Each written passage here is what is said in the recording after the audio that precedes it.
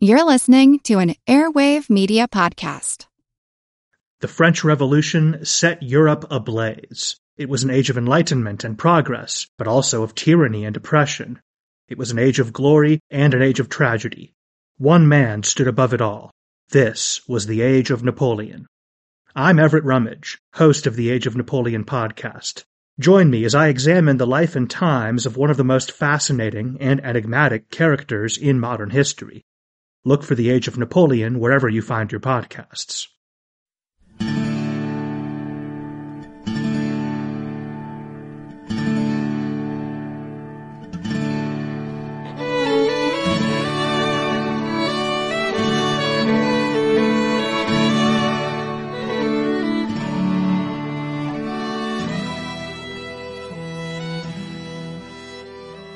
Hey everyone, thanks for tuning into episode number 157 of our Civil War podcast. I'm Rich. And I'm Tracy. Hello y'all, welcome to the podcast. As y'all recall, we left off last week with the immediate aftermath of the Battle of Fair Oaks, or Seven Pines, as the Confederates called it. After his retreat up the peninsula and back to the very outskirts of Richmond, the battle had been Joseph E. Johnston's bid to go over to the offensive and drive the Yankees back from the gates of the endangered Confederate capital. But while D.H. Hill's division of rebels had shoved back the Federals through sheer determination, there hadn't been a decisive breakthrough, and in fact the first day of the battle had been a badly bungled affair on the part of the Confederates. Johnston hadn't exercised effective command of his army, while across the way, George McClellan had had no influence whatsoever on the fighting, other than on that first day of the battle, to order Bull Sumner's Second Corps to be ready to march if needed. When all was said and done, the Battle of Fair Oaks produced about 5,000 Federal and 6,100 Confederate casualties, and little else of military significance. By far the most important result of the battle was the wounding of Joe Johnston on May 31st. With Joe Johnston badly wounded and out of action, Jefferson Davis quickly decided that he had no confidence in Johnston's second-in-command, Gustavus Smith, and the Confederate president wasted little time in changing generals. And so on the afternoon of June 1st, 1862, Robert E. Lee rode into Smith's headquarters to assume command of the rebel army defending Richmond.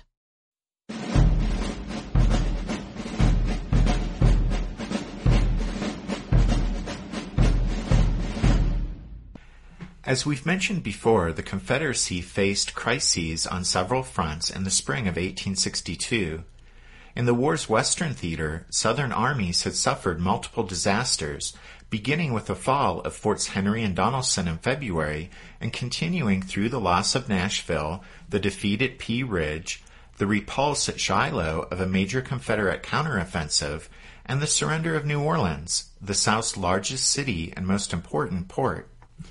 And in the east, of course, George B. McClellan's Peninsula Campaign had carried the Army of the Potomac to the outskirts of Richmond by late May.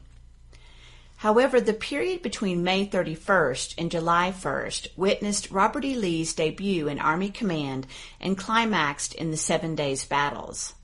All in all, June 1862 initiated a remarkable turnaround that set the stage for a major reversal of the strategic picture in Virginia.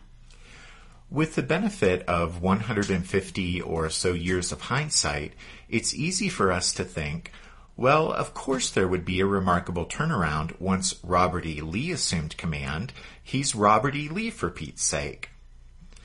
But it's important to remember that at the time when he took command of the Army of Northern Virginia, there were many who doubted Lee's ability to lead the Confederates to victory. At the beginning of the Civil War, Robert E. Lee possessed an abundance of reputation, but a shortage of experience as qualifications for command in combat. Lee was the son of Light Horse Harry Lee, who had won fame in the Revolutionary War. But the younger Lee spent most of his career in the United States Army as an engineer. His reputation rested principally on his service on the staff of Winfield Scott during the Mexican War and on the praise Scott lavished on Lee after that. Lee had commanded cavalry in Texas from 1855 until he resigned his commission in April 1861, but he had spent much of that period tending to administrative matters and more than 2 years on leave trying to settle the estate of his father-in-law. In Texas, Lee had led expeditions against Comanche warriors and Mexican bandits, but had himself seen no action in either case. So really, beyond some genetic advantage inherited from his father and the good opinion of the elderly general-in-chief of the enemy's armies, Lee, at the beginning of the Civil War, seemed to have little to commend him as a Confederate general. During the first year of the war, Lee initially commanded the armed forces of Virginia and performed worthy service in raising, training, and equipping the state's volunteers. But when Virginia's regiments mustered into Confederate service, Lee became a general without an army. He served as unofficial aide/advisor to Jefferson Davis during the summer of 1861, and in that capacity he went to Western Virginia that fall to oversee Confederate efforts to win back that part of the Old Dominion. But the campaign turned into a disaster, and Lee returned to Richmond. Next, Davis assigned Lee to command the Department of South Carolina, Georgia, and Florida. In this capacity, Lee made the wise but unpopular decision to withdraw troops and guns from the vulnerable coastal positions in favor of deploying them defensively up the rivers where Southern forces had some chance of blocking Federal penetrations. After that, Lee returned to Richmond during the spring of 1862 and resumed his duties as advisor to Jefferson Davis, functioning at most as an unofficial chief of staff. During the early phase of McClellan's Peninsula Campaign, Lee had the uncomfortable job of mediating between Joseph E. Johnston and the Confederate president, neither of whom had much confidence in the other. After the Battle of Fair Oaks, George McClellan didn't immediately learn that Joe Johnston had been wounded and wouldn't discover until around June 10th that Robert E. Lee had assumed command of the rebel army. But had Little Mac known earlier of the change in enemy command, he likely wouldn't have been concerned. He told Abraham Lincoln that he preferred Lee to Johnston. McClellan said that Lee was, quote, too cautious and weak under grave responsibility, wanting in moral firmness when pressed by heavy responsibility, and likely to be timid and irresolute in action, end quote. McClellan even concluded that, quote, Lee will never venture upon a bold movement on a large scale, end quote. McClellan's assessment of Lee is remarkable, not only for the fact that rarely has a commander so badly misjudged his opponent, but also because in describing Lee as too cautious and weak under grave responsibility, wanting in moral firmness when pressed by heavy responsibility, and likely to be timid and irresolute in action, well, you realize, of course, that Little Mac could have been looking in a mirror and describing himself. At any rate, when Lee took command of the army that he would make famous, his Yankee counterpart wasn't the only one who doubted his ability. Southern newspaper editors, politicians, civilians, fellow officers, and enlisted soldiers all had strong misgivings about this staff officer being given such a weighty responsibility during the Confederacy's moment of crisis.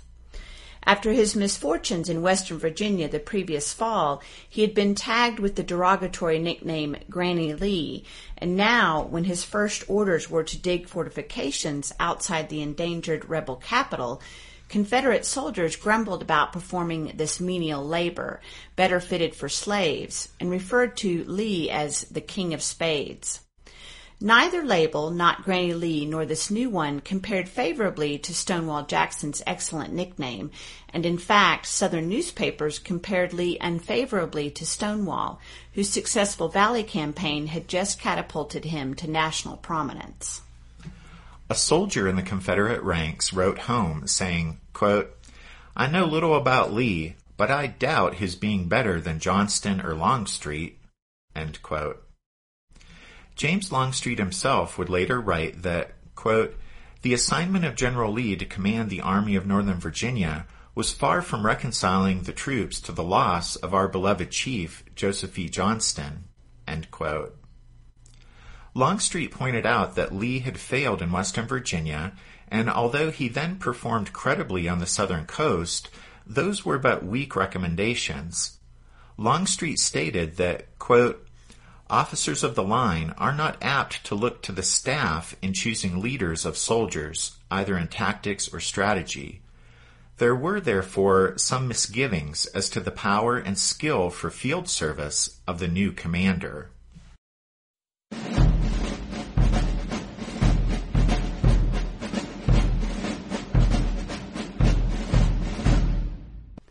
After replacing Joseph E. Johnston as commander of the Army of Northern Virginia, the challenge facing Robert E. Lee was immense.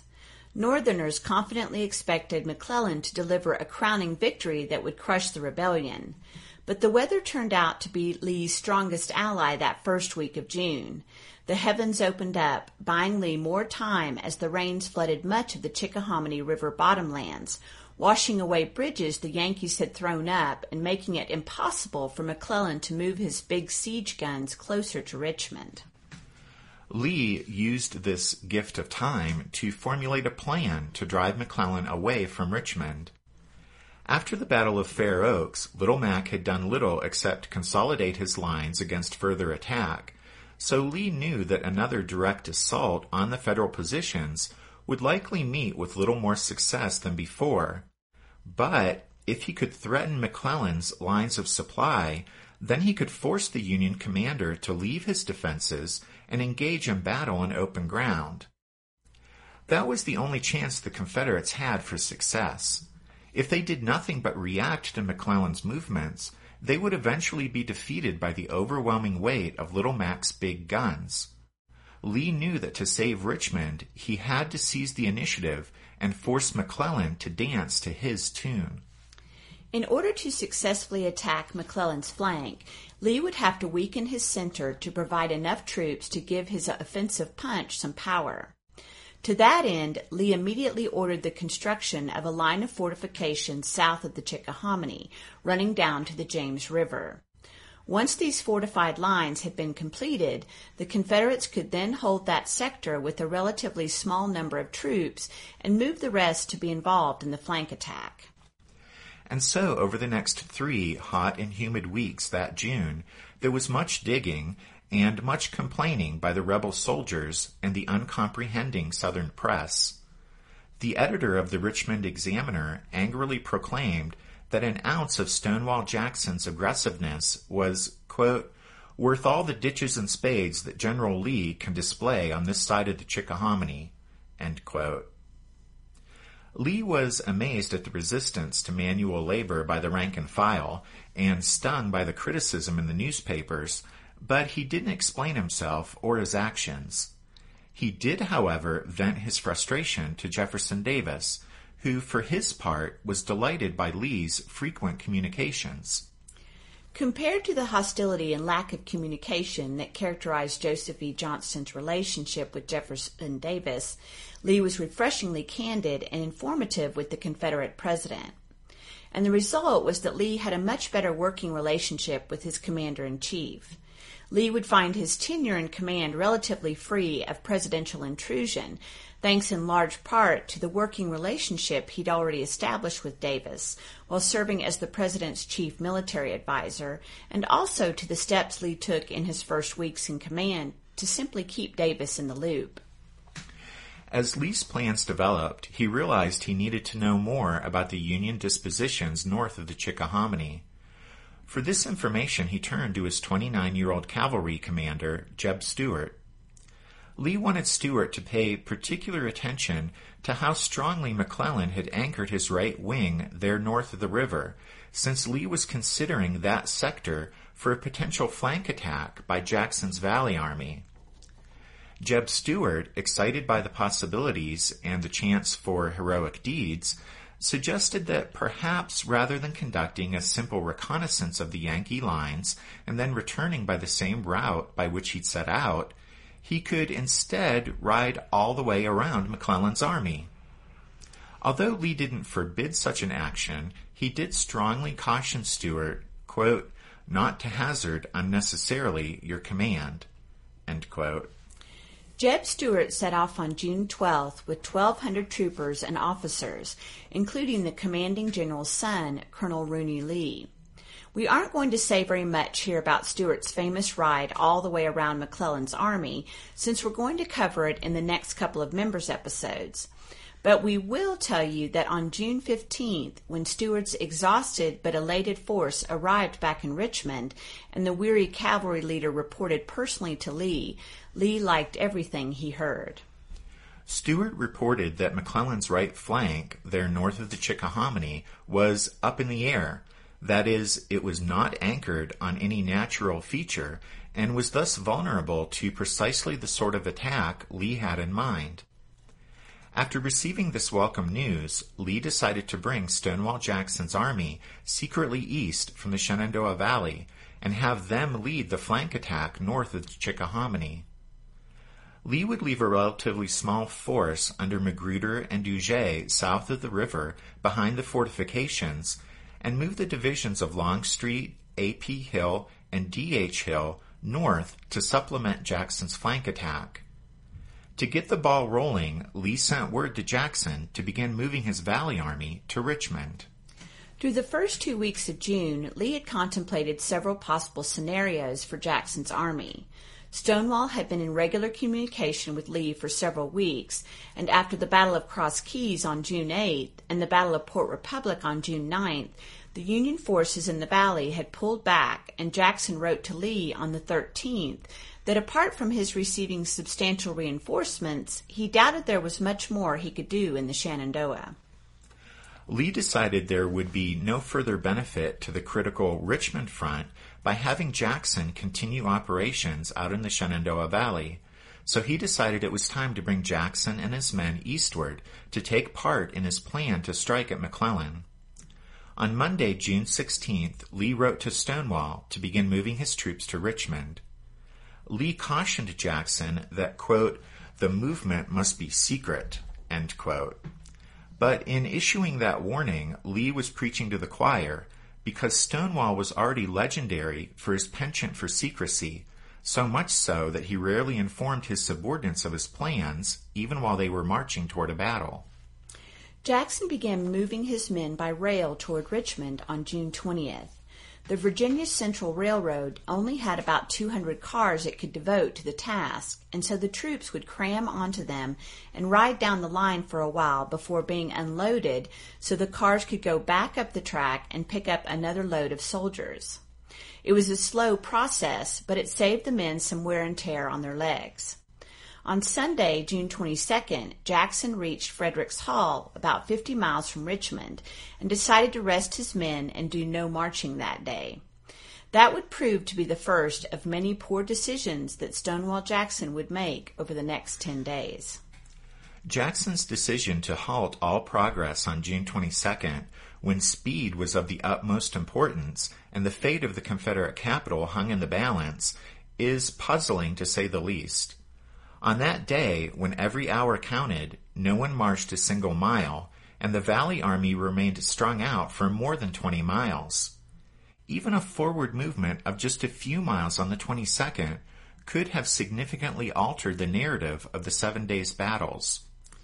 Jackson, maintaining secrecy, indicated to his host at Frederick's Hall that he would breakfast with her in the morning, though he never intended to.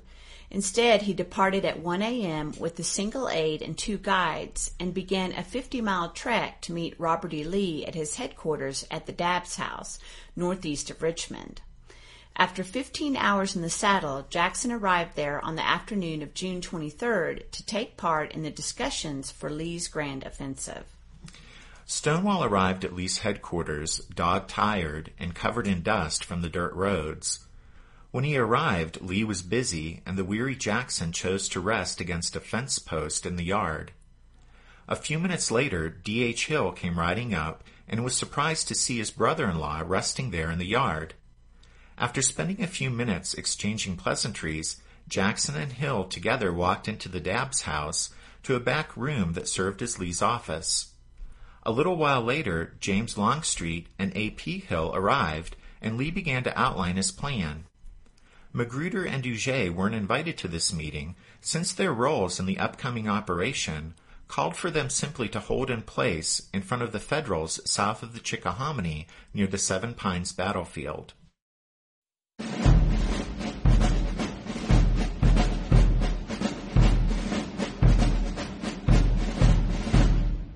Want to learn how you can make smarter decisions with your money? Well, I've got the podcast for you. I'm Sean Piles, and I host NerdWallet's Smart Money Podcast. On our show, we help listeners like you make the most of your finances.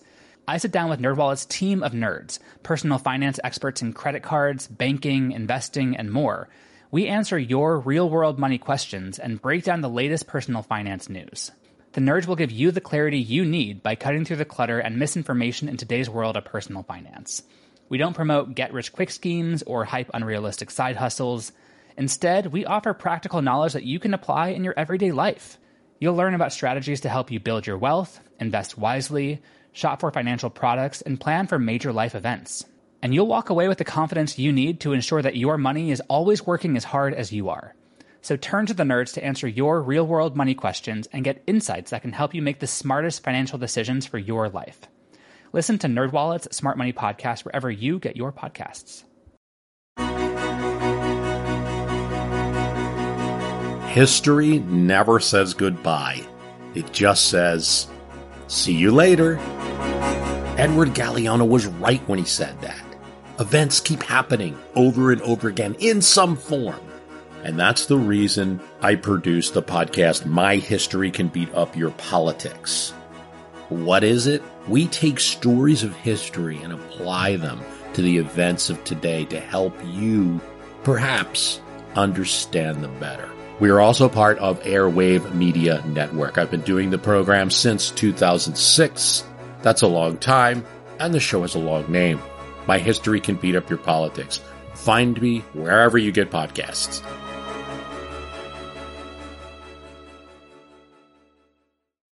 By calling together his division commanders for a conference at the Dabbs House on the afternoon of June 23rd, Lee was trying to avoid Joseph E. Johnston's mistake at Seven Pines. Lee wanted to ensure that everyone understood what was expected of them. He later reinforced this by writing out the orders and sending a copy to each commander. Over a map on the table, Lee explained his plan. The Federals' position north of the Chickahominy at Beaver Dam Creek was too strong to take by direct assault, so Jackson would march in from the northwest, coming in behind the flank of the Yankees and compelling them to retreat back toward McClellan's supply base at White House Landing. Jackson would then move east toward Cold Harbor in order to keep the enemy running or cut them off. A.P. Hill was to deploy at the Meadow Bridge, the bridge over the Chickahominy nearest the village of Mechanicsville, and there await word of Jackson's arrival. This word would come by way of General Lawrence O'Brien Branch, whose brigade was ordered to Half Sink, a spot north of Mechanicsville. When Jackson approached, he was to communicate with Branch, who would then inform Hill, and Branch would move his brigade south toward Mechanicsville. When Branch appeared above the village on the right flank of the Union outpost there, those Yankees would be forced to retreat, uncovering the Meadow Bridge and allowing Hill's division to cross unopposed. Hill would then move forward on the north side of the river, driving away whatever Union force remained near Mechanicsville. This would uncover the other bridges south of the village. On those bridges, Longstreet and D.H. Hill would cross their divisions. As A.P. Hill made a demonstration in front of the enemy's Beaver Dam Creek lines, Jackson's presence on the Yankees' flank should become apparent to the enemy, prompting the Federals to retreat from their strong position along the creek. At that point, Stonewall was to head down the roads to Cold Harbor, and D.H. Hill would cross A.P. Hill's rear and get on Jackson's right flank, pursuing the retreating Union forces. A.P. Hill would advance on D.H. Hill's right, while Longstreet's division, the last to cross the Chickahominy, would fill the gap between A.P. Hill and the river and join in the pursuit of the Federals. An army on the move is much more vulnerable than one waiting behind prepared defenses, and Lee expected that the retreat of the Federal right wing north of the Chickahominy would force McClellan to come out of his defensive lines south of the river and cross over to the north side in order to protect his lines of supply. Once McClellan was on the move, Lee could adjust his plans accordingly, but the important thing is that Lee would have seized the initiative, and he had strong hopes of destroying a portion of McClellan's army. At the very least, Lee could force Little Mac to retreat back down the peninsula with heavy losses, but either way, Richmond would be saved. To pull this off, Lee would leave Magruder in charge of he and Huger's forces in the fortifications in front of the Federals south of the Chickahominy, with orders to hold at all costs. Magruder would have to hold off a force nearly 3 times the size of his own, and this realization cost him no small amount of anxiety. The normally good-natured Magruder would get little sleep over the next few days, and his anxiety and stress resulted in a bad case of upset tummy that would cause him to be uncharacteristically irritable for much of the week. The exact number of troops that Lee had in his army at the start of the campaign varies depending on which source you consult, but it's generally agreed that he had around 85,000 to 90,000 troops under his command once Jackson arrived. This would make it the largest army the Confederacy ever put into the field during the war. Magruder and Huger would hold the fortifications in front of Richmond with about 27,000 men between them. Longstreet, both hills, and the bulk of Jeb Stuart's cavalry would be moved north of the Chickahominy to join Stonewall's approaching 18,000. That meant Lee had between 55,000 and 60,000 troops to launch his left hook against McClellan's right flank. At first glance, Lee's plan seemed like a good one, but closer scrutiny reveals some major flaws. First of all, Lee fundamentally misunderstood where McClellan's forces were located.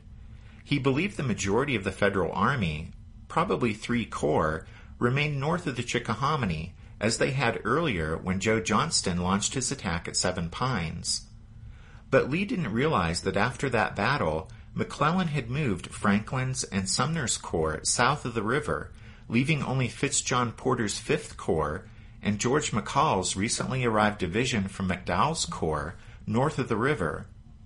That meant nearly 80% of the Union Army was south of the Chickahominy, facing Magruder and Huger's thin line. Second, Lee was trying to coordinate a complex set of movements of 4 separate forces, 5 if you count Branch's brigade, over miles of ground in the face of the enemy. And those movements depended on precise timing. This would be a difficult operation for a veteran army that had served together in many battles, but Lee's army was serving together in its first battle as a combined force under a new commander. This was a very complicated plan for a group of first-timers. Third, Stonewall Jackson's arrival would set in motion the other parts of the plan, and his presence would only be known through the liaison brigade of Branch. And finally, everything hinged on Jackson's arrival, so Lee should have made certain that Stonewall could meet the timetable required. Lee would need every hour of daylight to drive the Federals north of the Chickahominy back toward McClellan's supply base at White House Landing, so it was crucial that Jackson be in position early in the morning. Yet instead of taking the lead and setting a precise time to launch the attack, Lee inexplicably did something he would never do again. He left the room and let his subordinate commanders decide when the assault should begin. After discussing the plan for a few minutes, it was decided that since Jackson had the farthest distance to march, he should set the attack time. Jackson quickly said June 25th, indicating his men would be ready in just over 36 hours. Realizing the difficulty Stonewall would have in accomplishing this, Longstreet apparently urged Jackson to give himself one more day, and Stonewall agreed. And so on Thursday, June 26th, was set as the day of the attack. But still, this meant that by the time Jackson completed the trek back to his army, he would have only 48 hours to move his men nearly 50 miles to be in position for the attack. That was a tall order for even Jackson's famous foot cavalry. It was a tall order, and it proved too much, since Jackson wouldn't be able to execute his part of the plan, and his was the most important part. At any rate, when Lee returned to the room, he was informed of the attack date, didn't challenge it, and dismissed the gathered generals. Lee then sent out written orders to try to make doubly sure there was no confusion among his subordinates. He should have taken the time to write better orders, however, since the ones he dispatched were ambiguous and left too much to the interpretation of the various commanders involved.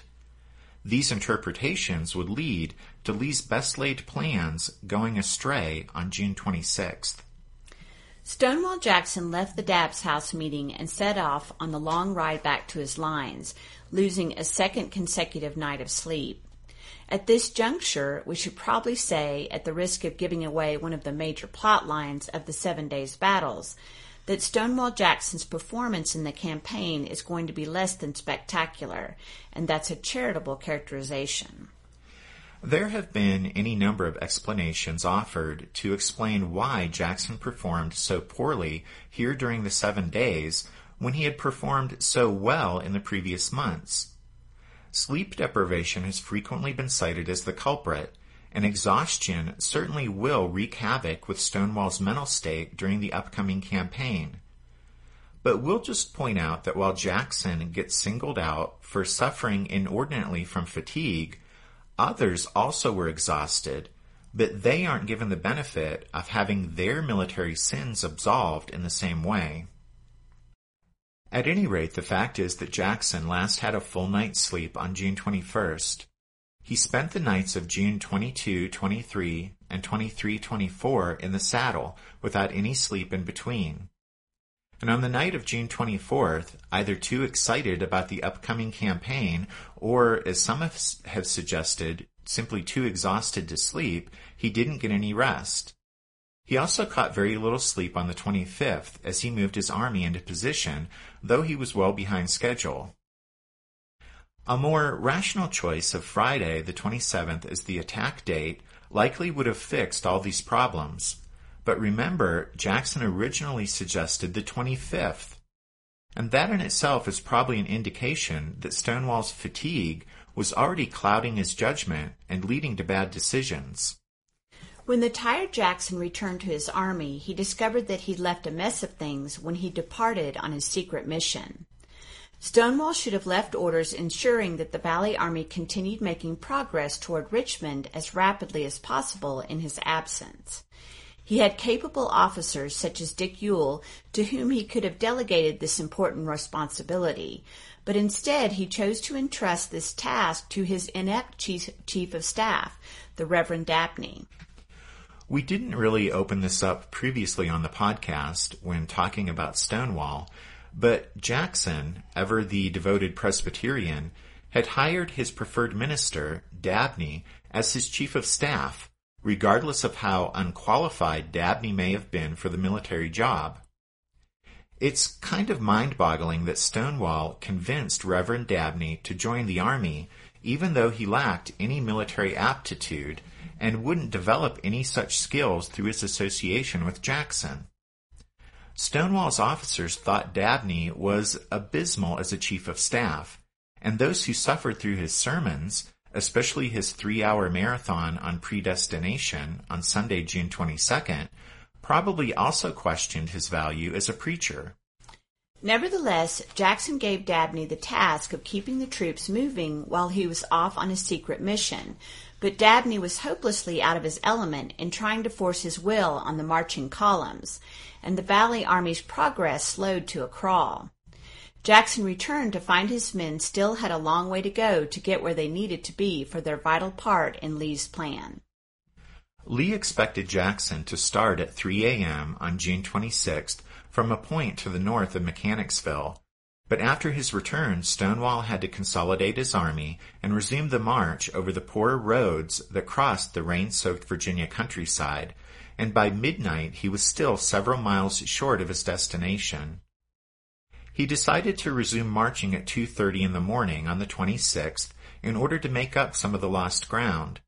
But Stonewall must have been aware that he would never be able to pull off Lee's expected morning flank attack. Lee's orders, however, didn't specify when Jackson should arrive, and Stonewall may have misunderstood the importance of an early morning appearance on the Yankees' flank. At any rate, for the Confederates, there would be plenty of other misunderstandings and much confusion before that Thursday was over.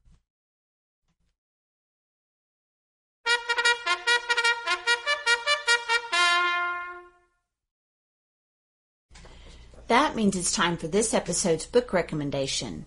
And our recommendation this time is actually not a book.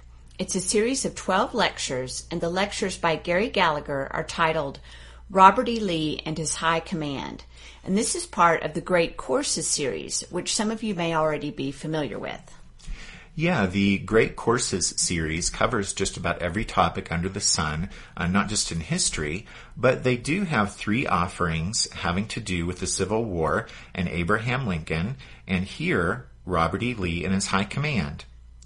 We have this particular one on 12 CDs, although if you'd rather, you can download any of the Great Courses digitally, just like you would an audiobook, and listen that way. These lectures on Lee and his generals are given by Gary Gallagher, whose name should be familiar to you guys since we've already recommended some of his books.